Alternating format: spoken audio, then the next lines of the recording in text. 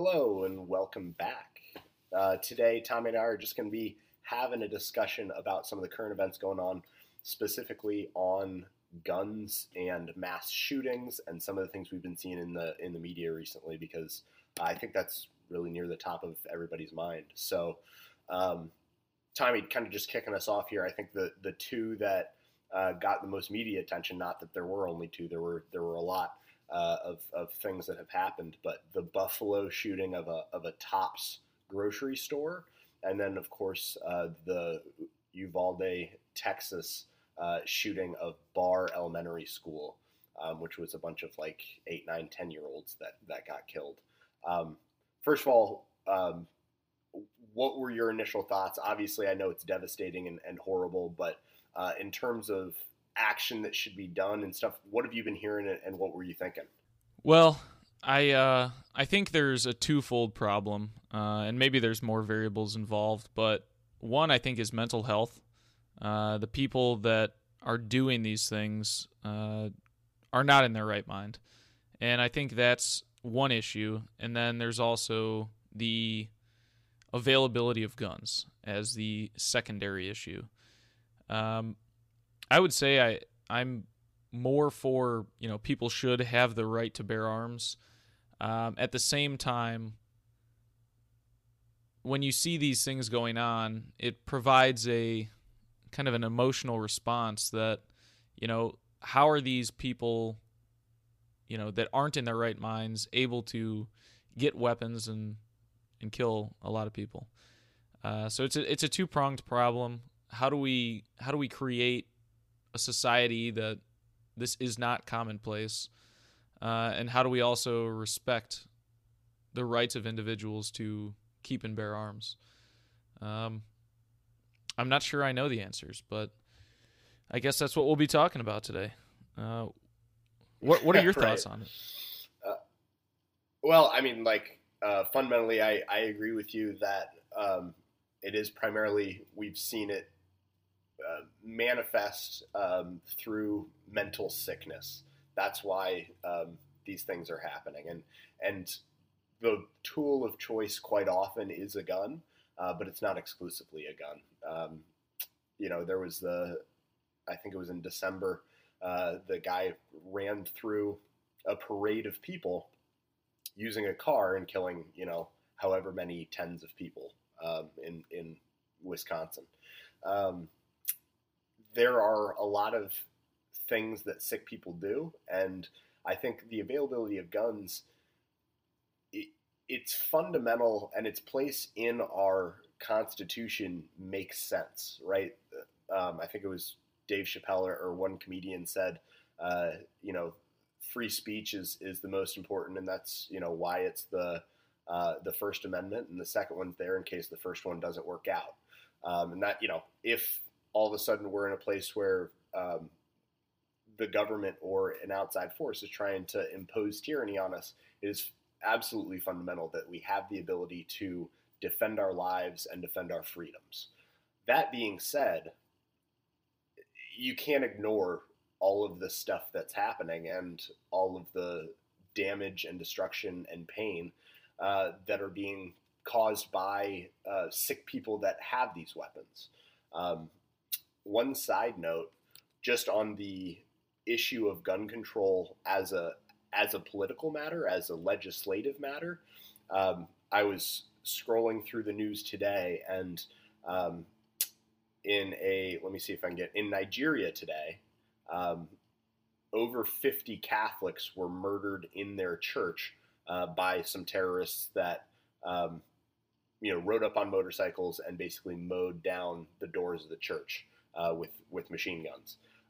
And that is in a place where there is no legal right to gun ownership. Civilians are completely banned from owning handguns, rifles, anything like that.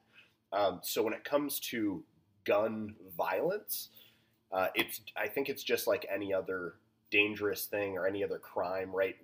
You're never going to completely eliminate sexual assault. So if your goal with legislation is to completely eliminate part of human behavior, that's just not a realistic goal.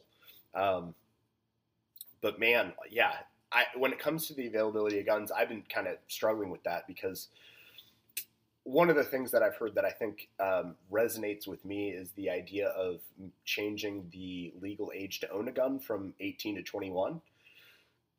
I have uh, concerns with that, being that you can get drafted into the military and then have to use a gun at 18, as well as you're able to vote, you're able to do these other things that show that you have reached the age of reason, or what we've determined to be the age of reason. So if we see this as a problem, like all of your rights that come with adulthood should be moved to 21 as well, right? Like at that point, if you're an adult, you're an adult, and if you're not, you're not. Yeah, What do you think no, about that? I think that's pretty reasonable. I think if we were to move that up, right, I think it would then be the age of being drafted should be 21.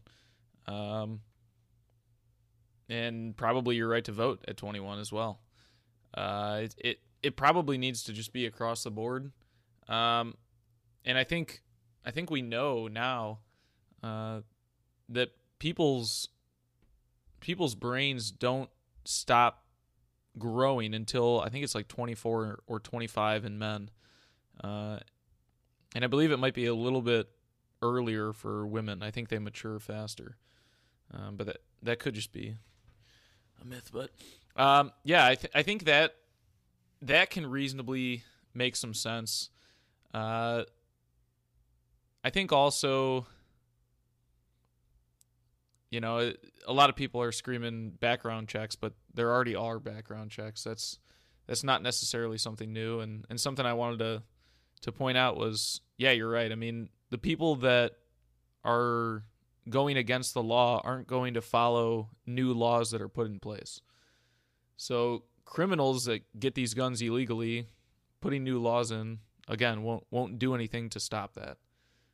So I think there needs to be some sort of balance, and I think there probably should be a discussion where some of these things need to change, because it seems like right now it's somewhat of an epidemic.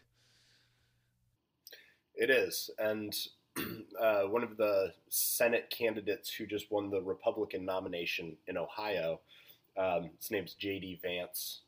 He also wrote a book that became a pretty big movie a couple of years ago called Hillbilly Elegy. But he had an interesting take, which was after the Uvalde shooting, asking, what solutions or what led to this. His take was that it was fatherlessness that was the issue that we're seeing manifest all the time. It's broken homes, negligent parents, things like that. And I think there's a lot of truth, when we talk about these issues, they're so big that trying to find the actual root feels like there's so many different layers that you have to get down to. So when you and I say, okay, at the top level, this is a mental health issue, where does that mental health issue come from? Does it come from a lack of meaning? Does it come from, abuse from parents? Does it come from, there are a lot of ways that can be created. And of course, some of it can just be innate. You can be raised in a completely healthy environment and still end up mentally ill, right? There's nothing that you can do to completely eliminate that chance. But there are a lot of other contributing factors that can create that situation. And I just thought it was kind of a brave thing to say, because nobody wants to take on that issue of, oh yeah, the government subsidizes broken families. Yeah, and I think that's another difficult discussion to have, because there are people where a marriage hasn't turned out right and divorce is the better option for those two individuals, and maybe there are circumstances where the government should help out, right? But at the same time, when it's incentivized to, you get more from the government when there isn't a man in the household, I think you're incentivizing the wrong thing. And when the incentive structure is set up and it results in a poor consequences, right? Maybe you need to think of changing the incentive structure. Yeah, exactly. That's exactly what I'm saying. Um, it's such a hard thing to talk about, honestly, just because it's like no matter what, you're dealing with people that, um, I mean, how many of these mass shootings end up with them pointing the gun at themselves at the end? Like, you have to be in such a like unimaginably dark place in order to decide that this is your best course of action. Um, and I think the age that we live in of instant media, of instant the ability to see everything as it's happening is just I mean, you have right. There's no way that you and I aren't desensitized to this topic.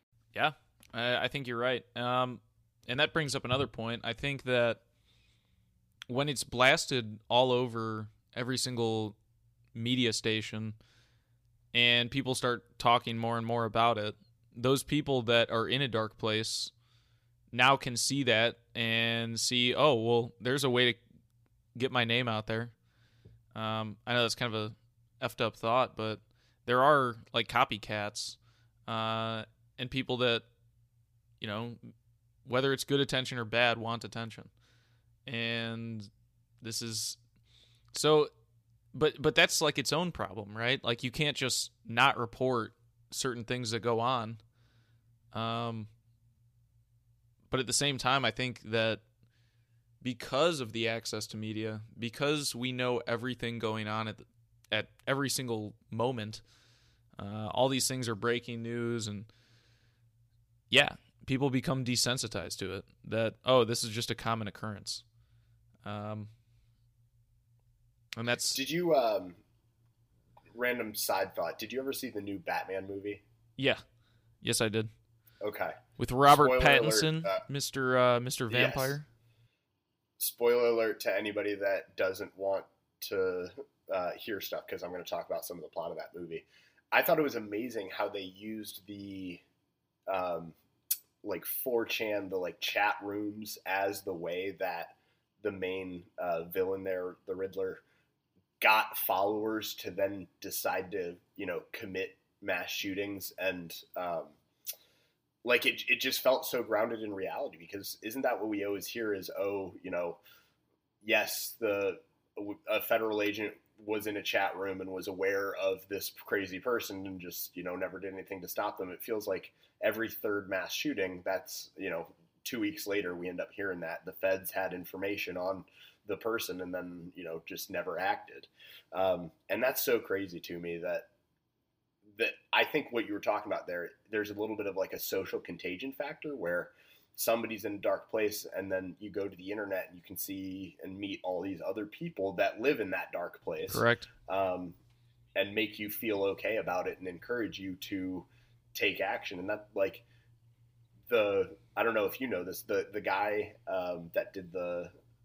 that shot up the tops in Buffalo, he Twitch streamed it. Oh my God. Live as he did that. And it's like, he probably had fans. He probably had people that knew he was going to do it ahead of time and watched it and enjoyed it. And that's the part that just like is amazing. In a country of 300 and however many million people, if a very small segment of the population is very sick and enjoys that type of stuff and wants that to exist, that can still be tens of thousands of people, Yep. And it's like, and when it comes to the school shooting, I had one other thought on that occurrence. I think that the school shootings are the ones that bring the most emotions out of us, because it's like, these are kids. These are the most innocent people, especially this one in Texas. The cops are catching a lot of flack for the fact that they stood outside and barred parents from entering because they thought that the situation was different than it was. And like, kids are still calling 911 as they're getting shot, and the cops are just standing outside for 48 minutes. And that, it makes me so sick. But I think that all the school shootings are basically cult followers of the original of the Columbine shooters, and that they, like, before that, school shootings were not a thing. That wasn't, if you go back and look at pre whatever that was, 98, I forget when exactly Columbine was, it was late 90s. Guns were brought onto school properties. I was talking with my uncle about this recently, and it's like, yeah, when he went to school, high school in the 80s, plenty of people had their shotguns on the gun rack in the back of their truck because they would go hunting after school. And like, there wasn't a fear of guns, and there was no association with going to school could be a dangerous thing. And now, like, you know, there are some viral TikToks about the teachers, you know, like, showing their locks and the blindfolds and all the stuff that they have to have prepared for the case that there's an active shooter scenario. You know, lots of different workplaces have those preparations, but the idea that the best you can do is lock your door and hope is so sad to me. And I think Ohio is passing, or the Ohio House, I think, passed a law that would make it a lot easier. It's going to go to the governor's desk. I assume he'll sign it, but I'm not sure. That would allow teachers with, you know, a normal amount of training, like 24 hours of gun safety training and shooting and proficiency and all that, the ability to carry in school. And I think, and I was talking to someone I know who is a high school teacher that would potentially do this, and he actually read the law. And basically what that means, though, is you can't use it as like, I'm only going to, you know, protect my kids or, you know, my classroom if someone tries to break in. If you choose to accept that responsibility and carry a gun in school, then in the case that something happens, you essentially become like a first responder. You have to go and actively try to end whatever the situation is. So there's, you know, that's a big weight of responsibility. But I think it's the right choice. I think that the reason that a lot of these shooters choose schools is because they know it's a completely disarmed populace. And, you know, gun-free zones are the most dangerous place in America. That's my actual thought on that. But what do you think about, I'm specifically interested in the Columbine part of that, because who was it? It might have been Jordan Peterson that was talking about actually reading their manifesto and, like, fully understanding what evil is, because they knew exactly what they were doing, and it was trying to inflict as much pain as possible on existence before they exited it. Yeah, I do remember either hearing Jordan Peterson talk about that, or, you know, maybe reading it in Beyond Order. But yeah, it's a pretty horrible thing. And again, these people had to be in a dark place, and I think it may lead us back to the question of how do we create a society where people aren't drawn to that dark place. You know, I think we're pretty privileged to live where we do, and what is it about our society that draws certain individuals to that? Yeah, I do know what you're talking about with specifically, you know, the Columbine shooting, and they wanted to do the most evil thing they could think of. It was planned. And it's just very dark, and I don't know. It's a difficult discussion. It is. Yeah, it really is. I think that there are, when you ask the big question of what can we do as a society to make it so that people don't end up in that dark place, um, there are answers. And the answers, I think, like I was saying before, are a number of layers deep. Yeah. And I think that one of them is that we have a crisis of meaning. Yep. And it's creating a generation of people that feel entirely directionless. They don't have a plan for where they want to go. They don't like what they see when they look in the mirror. They want to be someone else. And when you dissociate long enough from reality and who you are, then really twisted things can come into your mind, and you can manifest in the world. And I think that,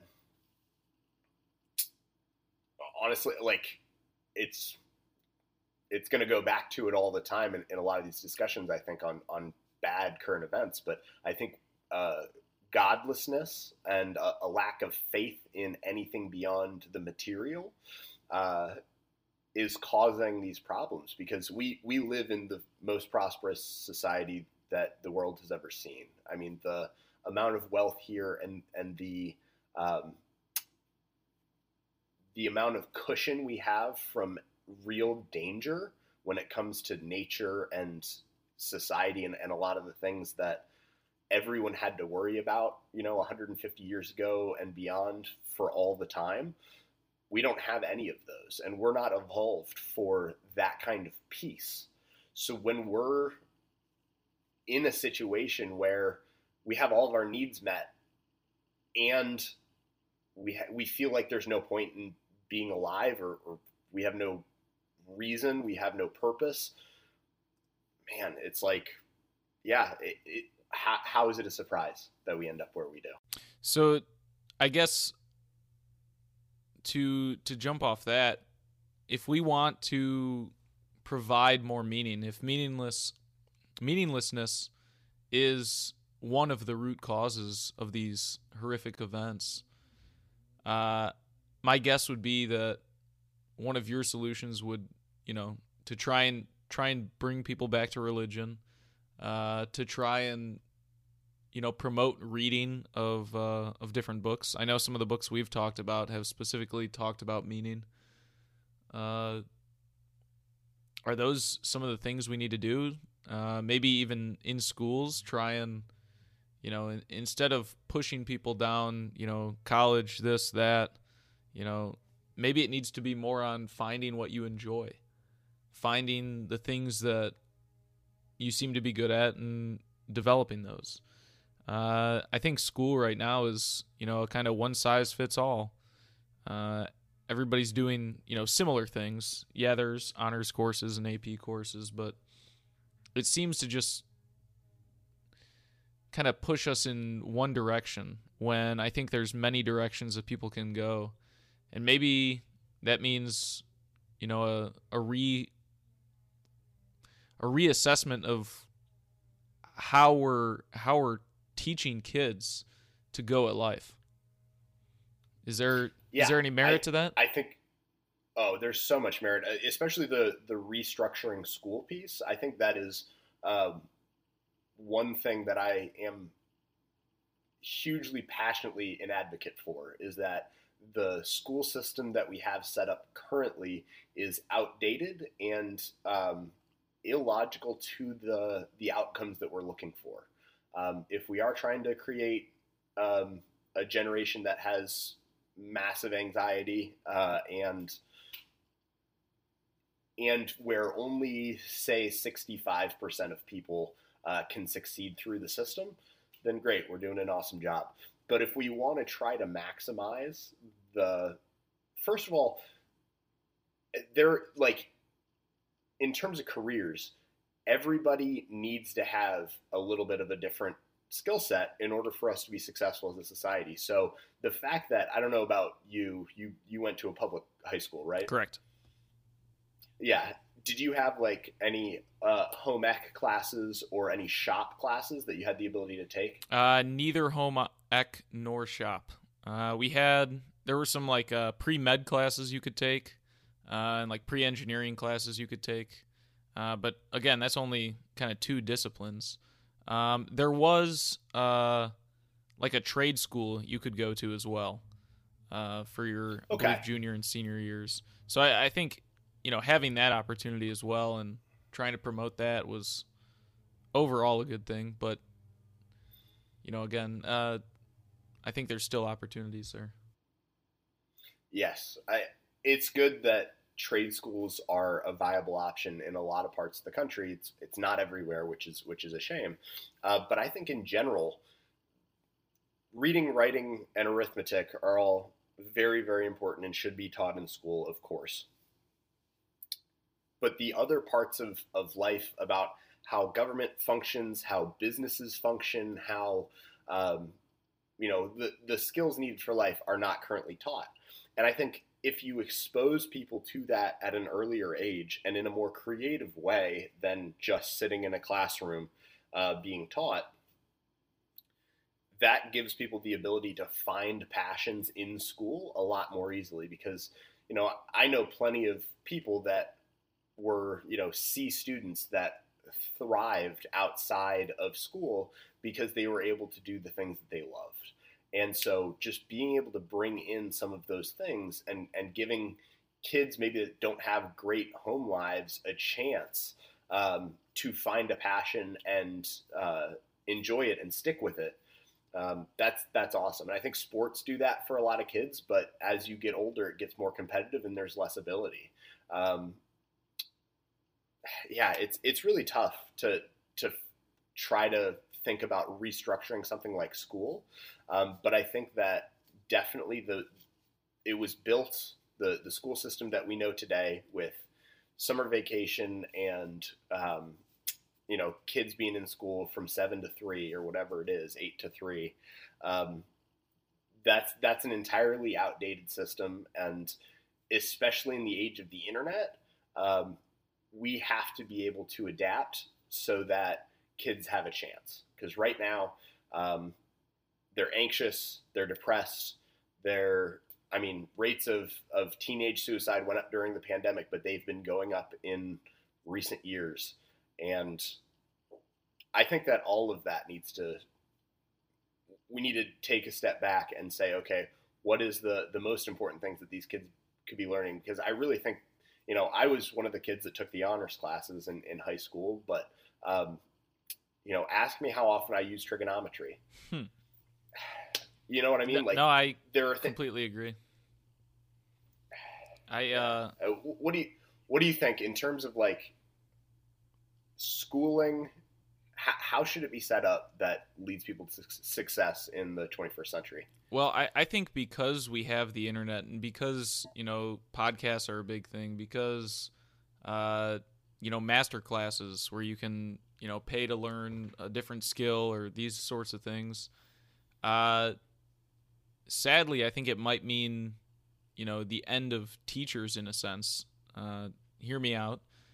If an algebra teacher, a really good algebra teacher, could record her class, his or her class, and then that could be, just that video is available for anybody that wants it, right? Like now that teacher can go do something else. It's already there.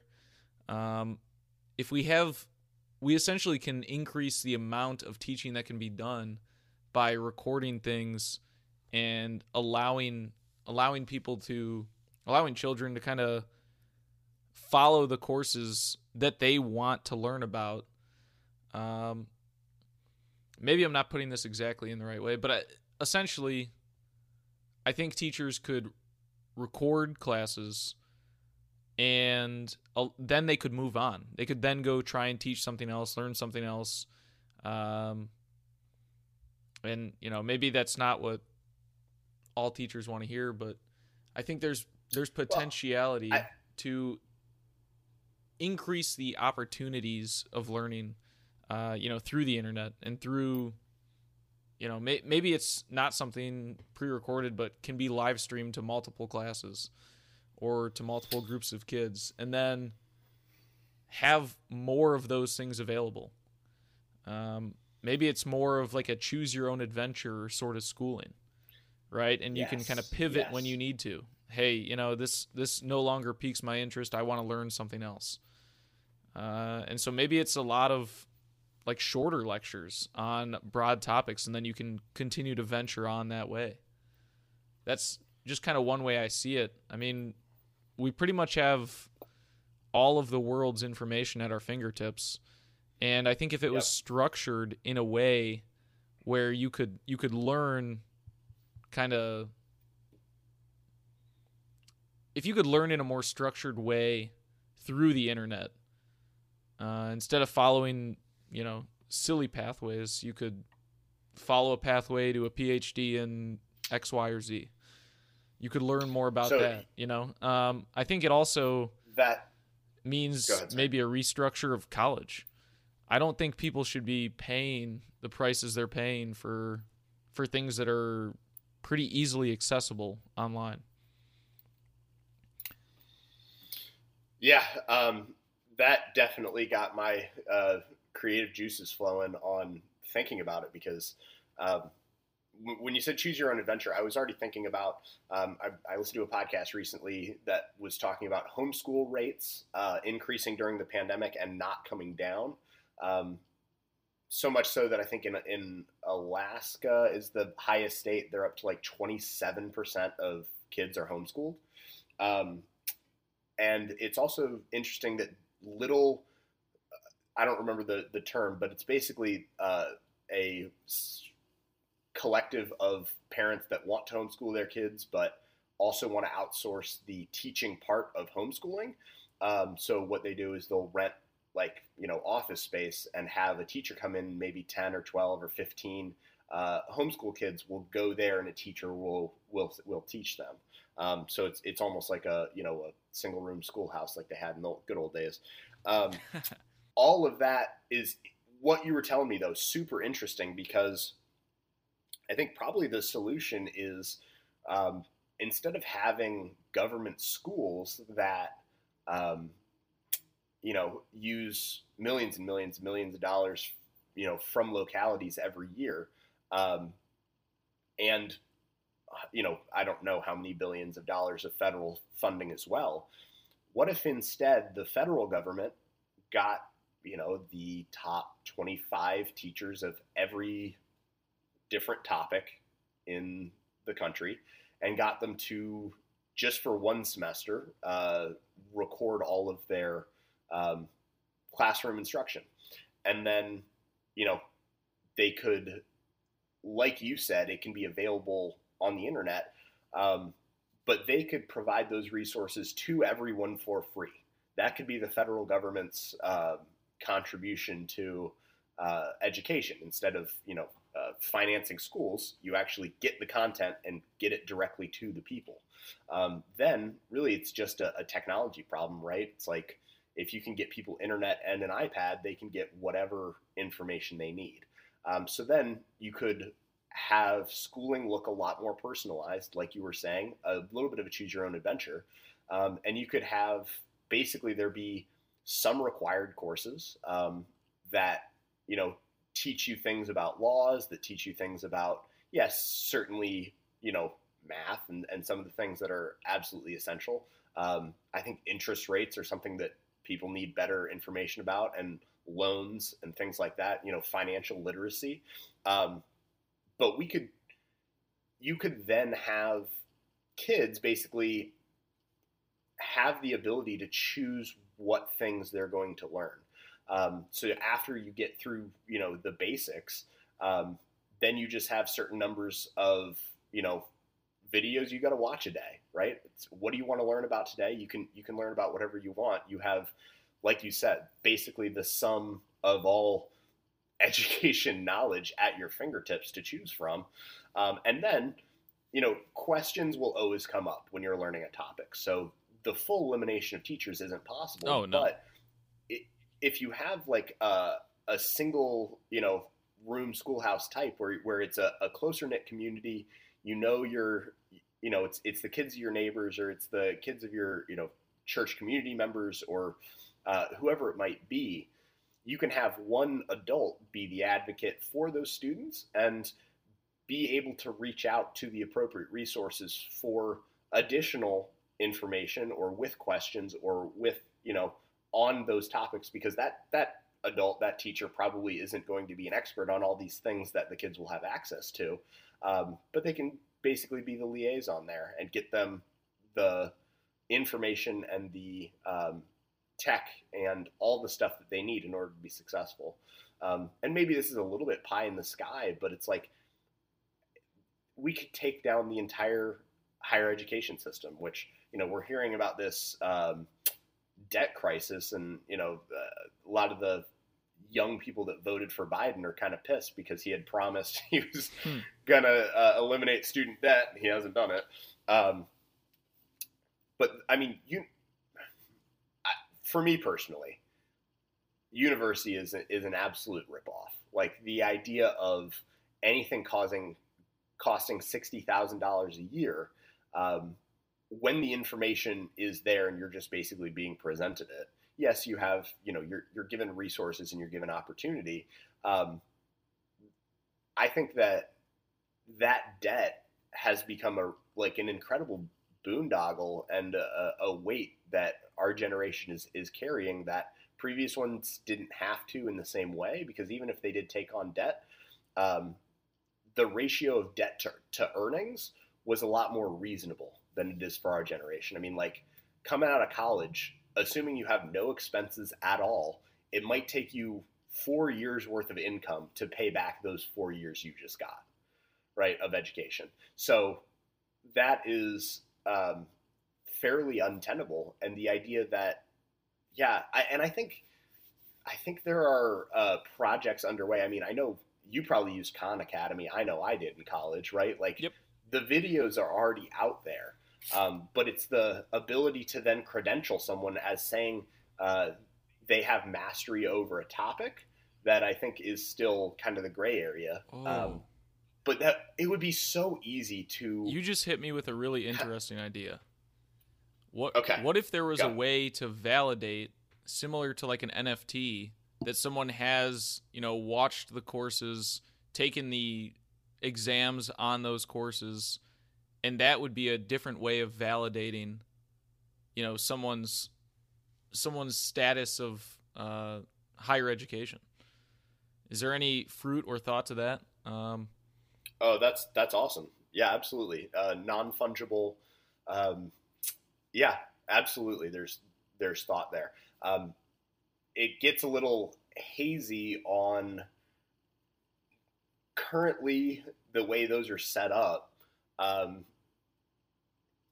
You still have the ability to like lose your code or your key. It was just an idea. Just because I've it's so good though. Stuff that I've heard is, the transactions. To me, that's spending the time watching the video. If that was something that could be essentially recorded and then seen, right? Like, that to me would be some sort of way to validate. Oh, actually, no. You're so right. Like, all that the government would have, and I'm a small government believer, so this is like kind of cringy for me. But basically, if your social security number is taken and a wallet is created, that's your social security number, that's your ID, your government ID. Then when you log in and you're the one watching the video, taking the course, when it's completed, they give you the token that says this has been done. And then, I mean, it can be totally transparent. When you're going to work for a company, right, you already have to give them that information. They can just look and see your history of what you've learned about. And maybe that allows matchmaking to be way better, because instead of saying, oh yes, I need an engineering major, you have the ability to filter and say, I need someone with these 17 skills specifically. Yeah. And I don't really need anything else, but if they have them, So I think that's an awesome idea. To me, it's that could actually revolutionize education. Oh yeah. To me, it kind of seems like, different achievements you get in like video games, right? And you can kind of show your quote unquote gamer score as a resume, the different things you've learned. Two things I wanted to just go back to real quick. I think this idea provides so much more opportunity for the human capital that we have. And what I mean by that is, if an 8th grade teacher's teaching the same class for 40 years and then retires, right? Maybe they do that 1 year, and then there's 39 years of other things they can provide and do and teach and learn. So to me, it like opens up a ton more resources.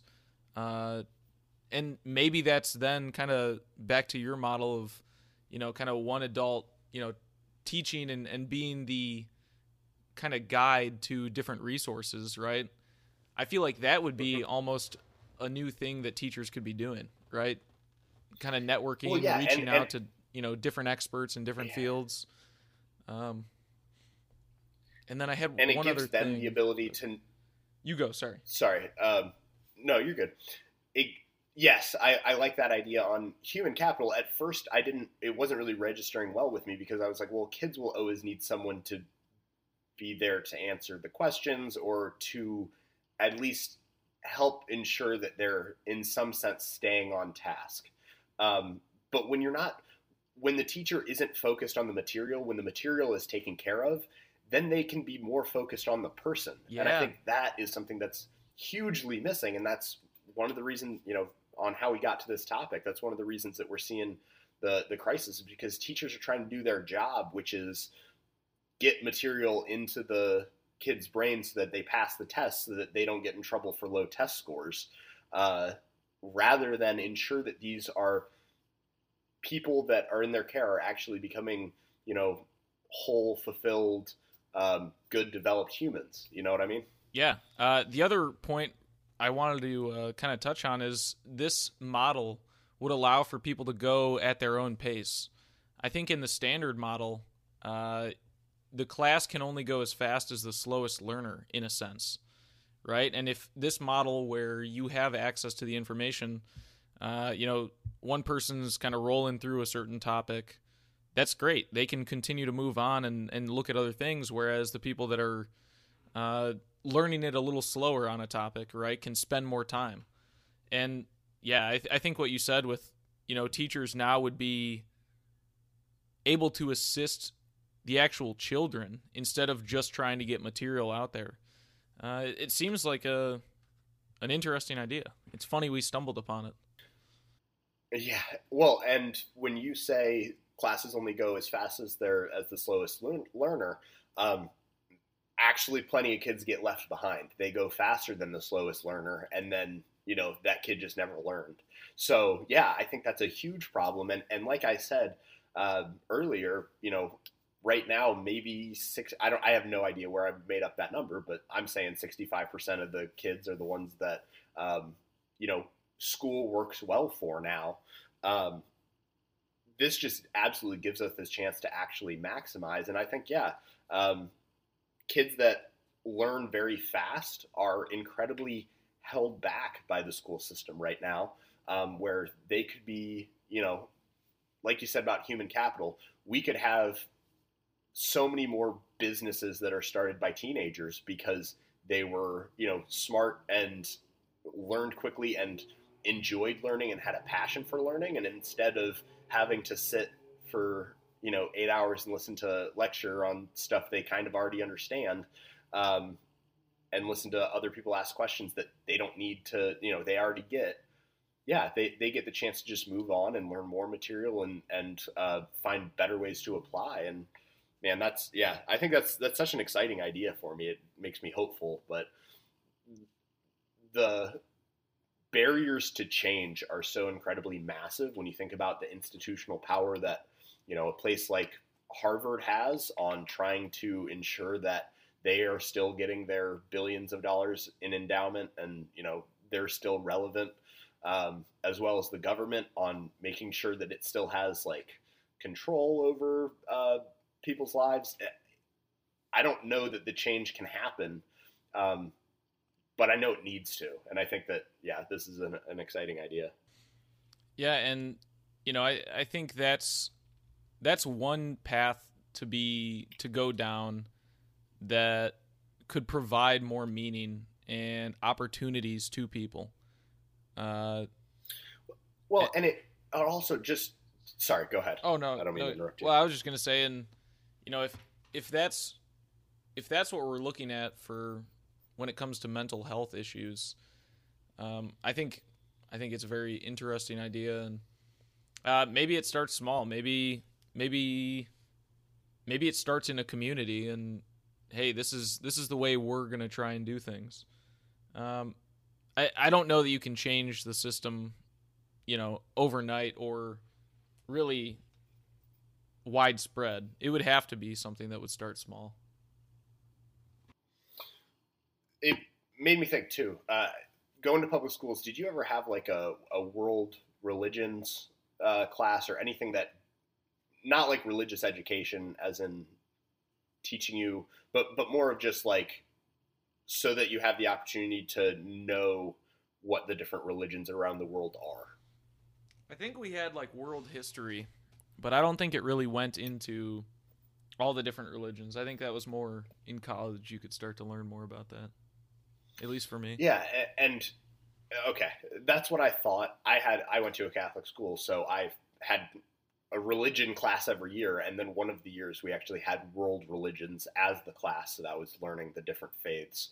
But the government has decided that separation of church and state means you're not allowed to say the word God in schools, otherwise you get in trouble.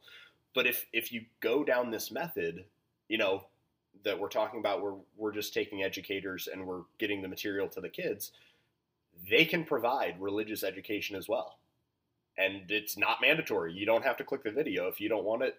And it doesn't, like, I'm not just saying Christian. It can be all the different faiths can have their best teachers put the religious education out there and, let kids learn about different cultures and different religions and things like that through the government without it being mandated. And I was just thinking about that because, going back to the root of what we were talking about, you said, in order to provide more meaning, one of the things I would say is, bring God and faith back or reading more books or restructuring schools. And that's how we ended up on this topic. And it's like, oh, you can kind of do those other two things through this method too, right? You can, without really promoting it, but you can make available the resources for people to learn about different faiths. And I think that every study in the world has shown that people that follow religion, are happier than people that don't. And that is, to me, most likely another cause of kind of the nihilism and the destruction that we see in these shootings. So giving the people that opportunity, and then also having, the Library of Congress has every book basically that could be had in America. It's a massive collection of literature, and digitizing that and making it available would hurt Amazon's bottom line, but it would help kids so much.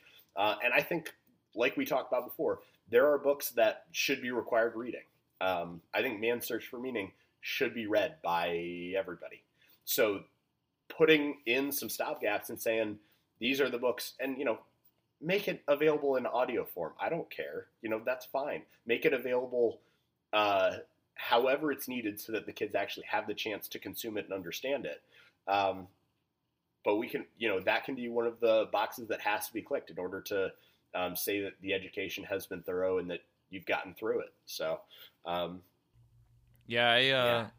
also, to kind of go off that, I feel like, having the opportunity to learn about different religions, different cultures, that's a great way to promote diversity of ideas, right? I think that's talked about a lot, normally by, the left, and we need to provide diversity, and what a better way than to allow people to choose to learn different things and have access to those different ideas.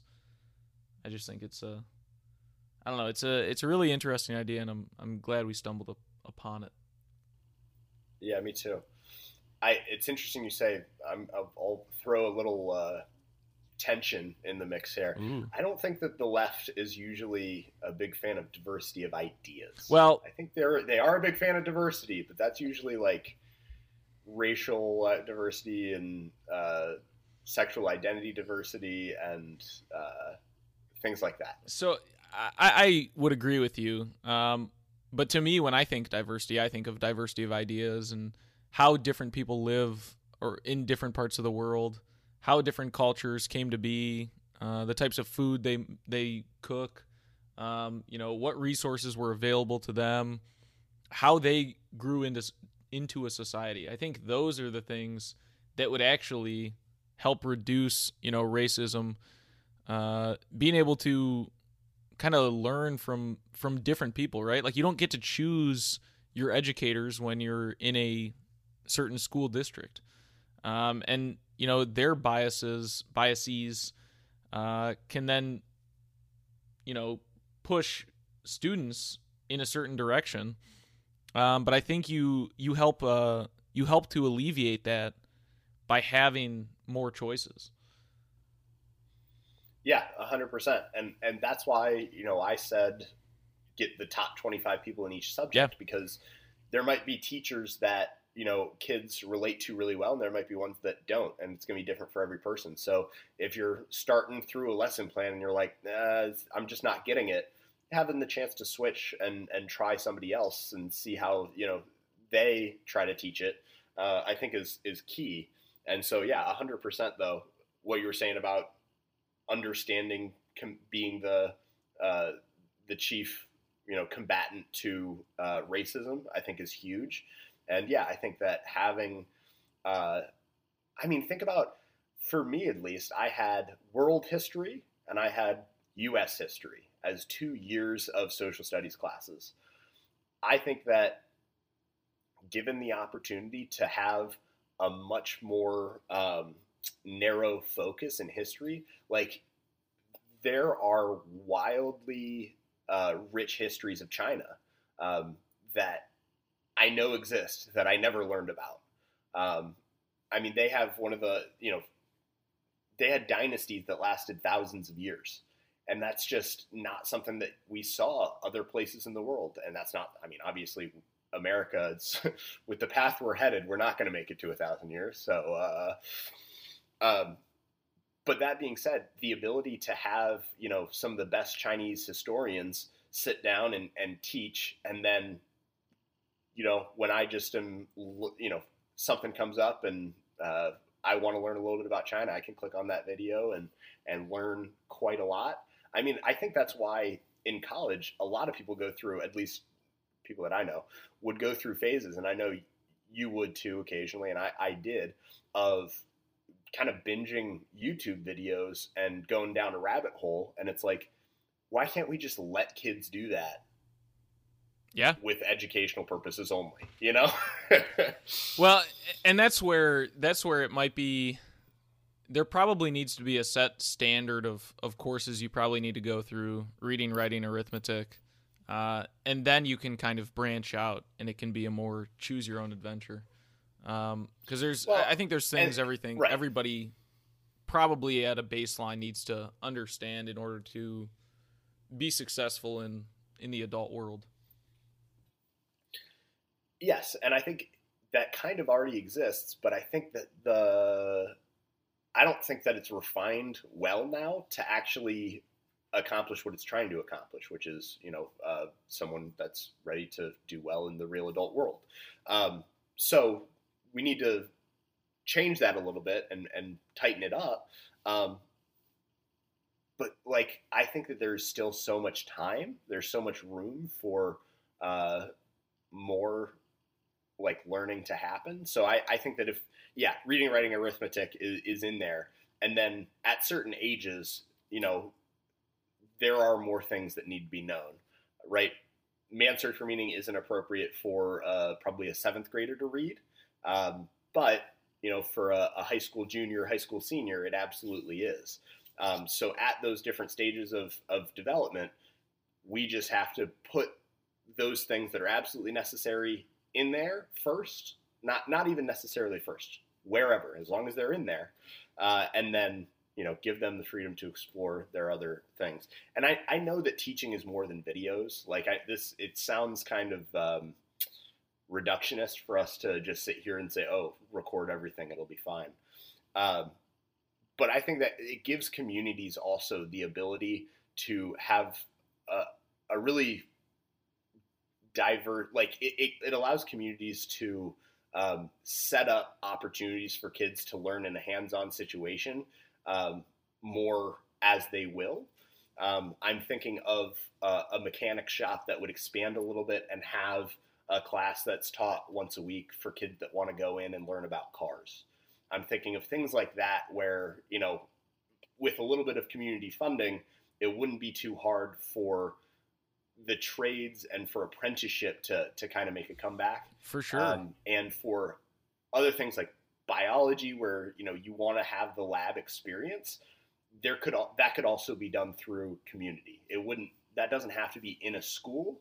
That can be kind of a separate thing, that if someone takes a good bit of interest in biology, then, that could be a resource that is set up by the community that kids can go in and, without it having a cost associated with it, get the experience of kind of what would be going on in a chemistry lab or in a biology lab or whatever that would be. Well, to me, kind of, right, it's that human capital thing. Now the teachers can do the fun opportunities, the hands-on stuff, and not worry about the content before, right? So, I mean, maybe it's, not you're going to school, 40 hours a week, but you can go for, X number of hours each week, and there's all these different things going on at the school, right? Like, and it's more the hands-on, right? Like, after you've been validated in, this group of things, you have the background understanding, and now you can apply that. I just think, I get what you're saying, where it's more, community set up, but I think that same thing, now that could be the schools. Schools could be the hands-on places, right? Yeah, 100%. That's true. I was thinking of the old adage. I actually don't remember it, but it's those who can't do teach is the kind of the punchline there. You know what I mean? Yeah. So I was just imagining that, if you had the opportunity, instead of just learning from a biology teacher, but to actually go into a lab where,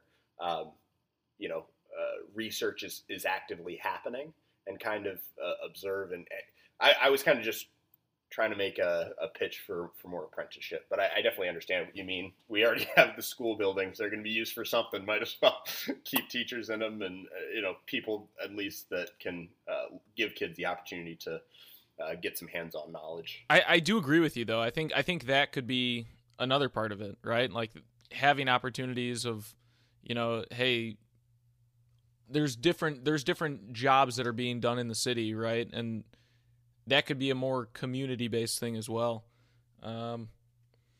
Yeah, no, I completely agree with you as well. I didn't mean to take that out, and I think there is something to be said for, a lot of my college professors weren't as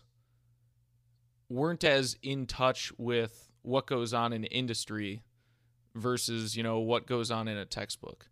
So I think, having those opportunities to actually go into an industry, or like you said, like a lab, would be worthwhile.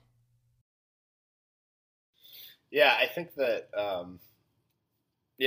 I think it would be too. So, man, not going to lie, it's kind of amazing that we're already at an hour. It just feels like that this conversation has flown. But any closing thoughts? I know that, we weren't necessarily planning on talking about schools for half the time, but I think that it was a fun conversation. Not really actionable, but I guess my call to action will be vote for people that recognize that current education system is a problem and are willing to look at ways to alleviate that problem.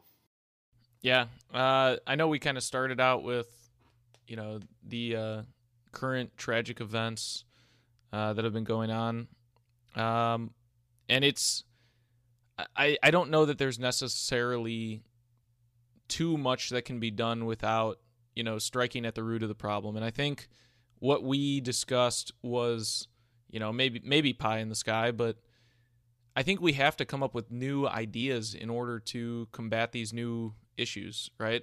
kind of like you said, Yep. These Columbine shootings started in, you said, late 90s. And it's only, in a sense, gotten worse. So we have a new problem. We know that criminals can still get weapons if they choose to. We also talked about maybe it's not right for an 18-year-old to kind of be an adult, because your mind's still developing, and to be making, choices like, I'm going to take on this much debt, maybe it's not the best choice at 18. I think there's a lot of things to be discussed, but yeah, I'm excited to kind of hear what our listeners think, and I'm glad we had the conversation, Paul. Absolutely, it was a good conversation. This one was a little bit more off the cuff. I didn't do any big preparations about the shootings. I was aware of them though, and I had of course read and listened to a lot of people talking about them. And I was like, man, I don't know about you, but it didn't feel like there was really much else that people would have wanted to hear about based on the recent news. And it's a really hard thing to talk about. So, but I'm glad we had the conversation too. And quick ending note. Follow us on Instagram at brace.22. And if you have any comments for us, any questions, anything you want to hear us discuss, any books you want to read with us, you can send us an email at brace22@protonmail.com.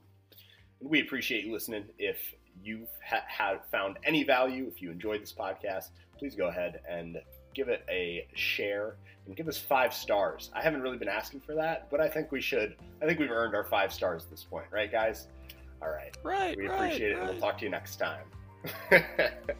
Bye-bye. Goodbye.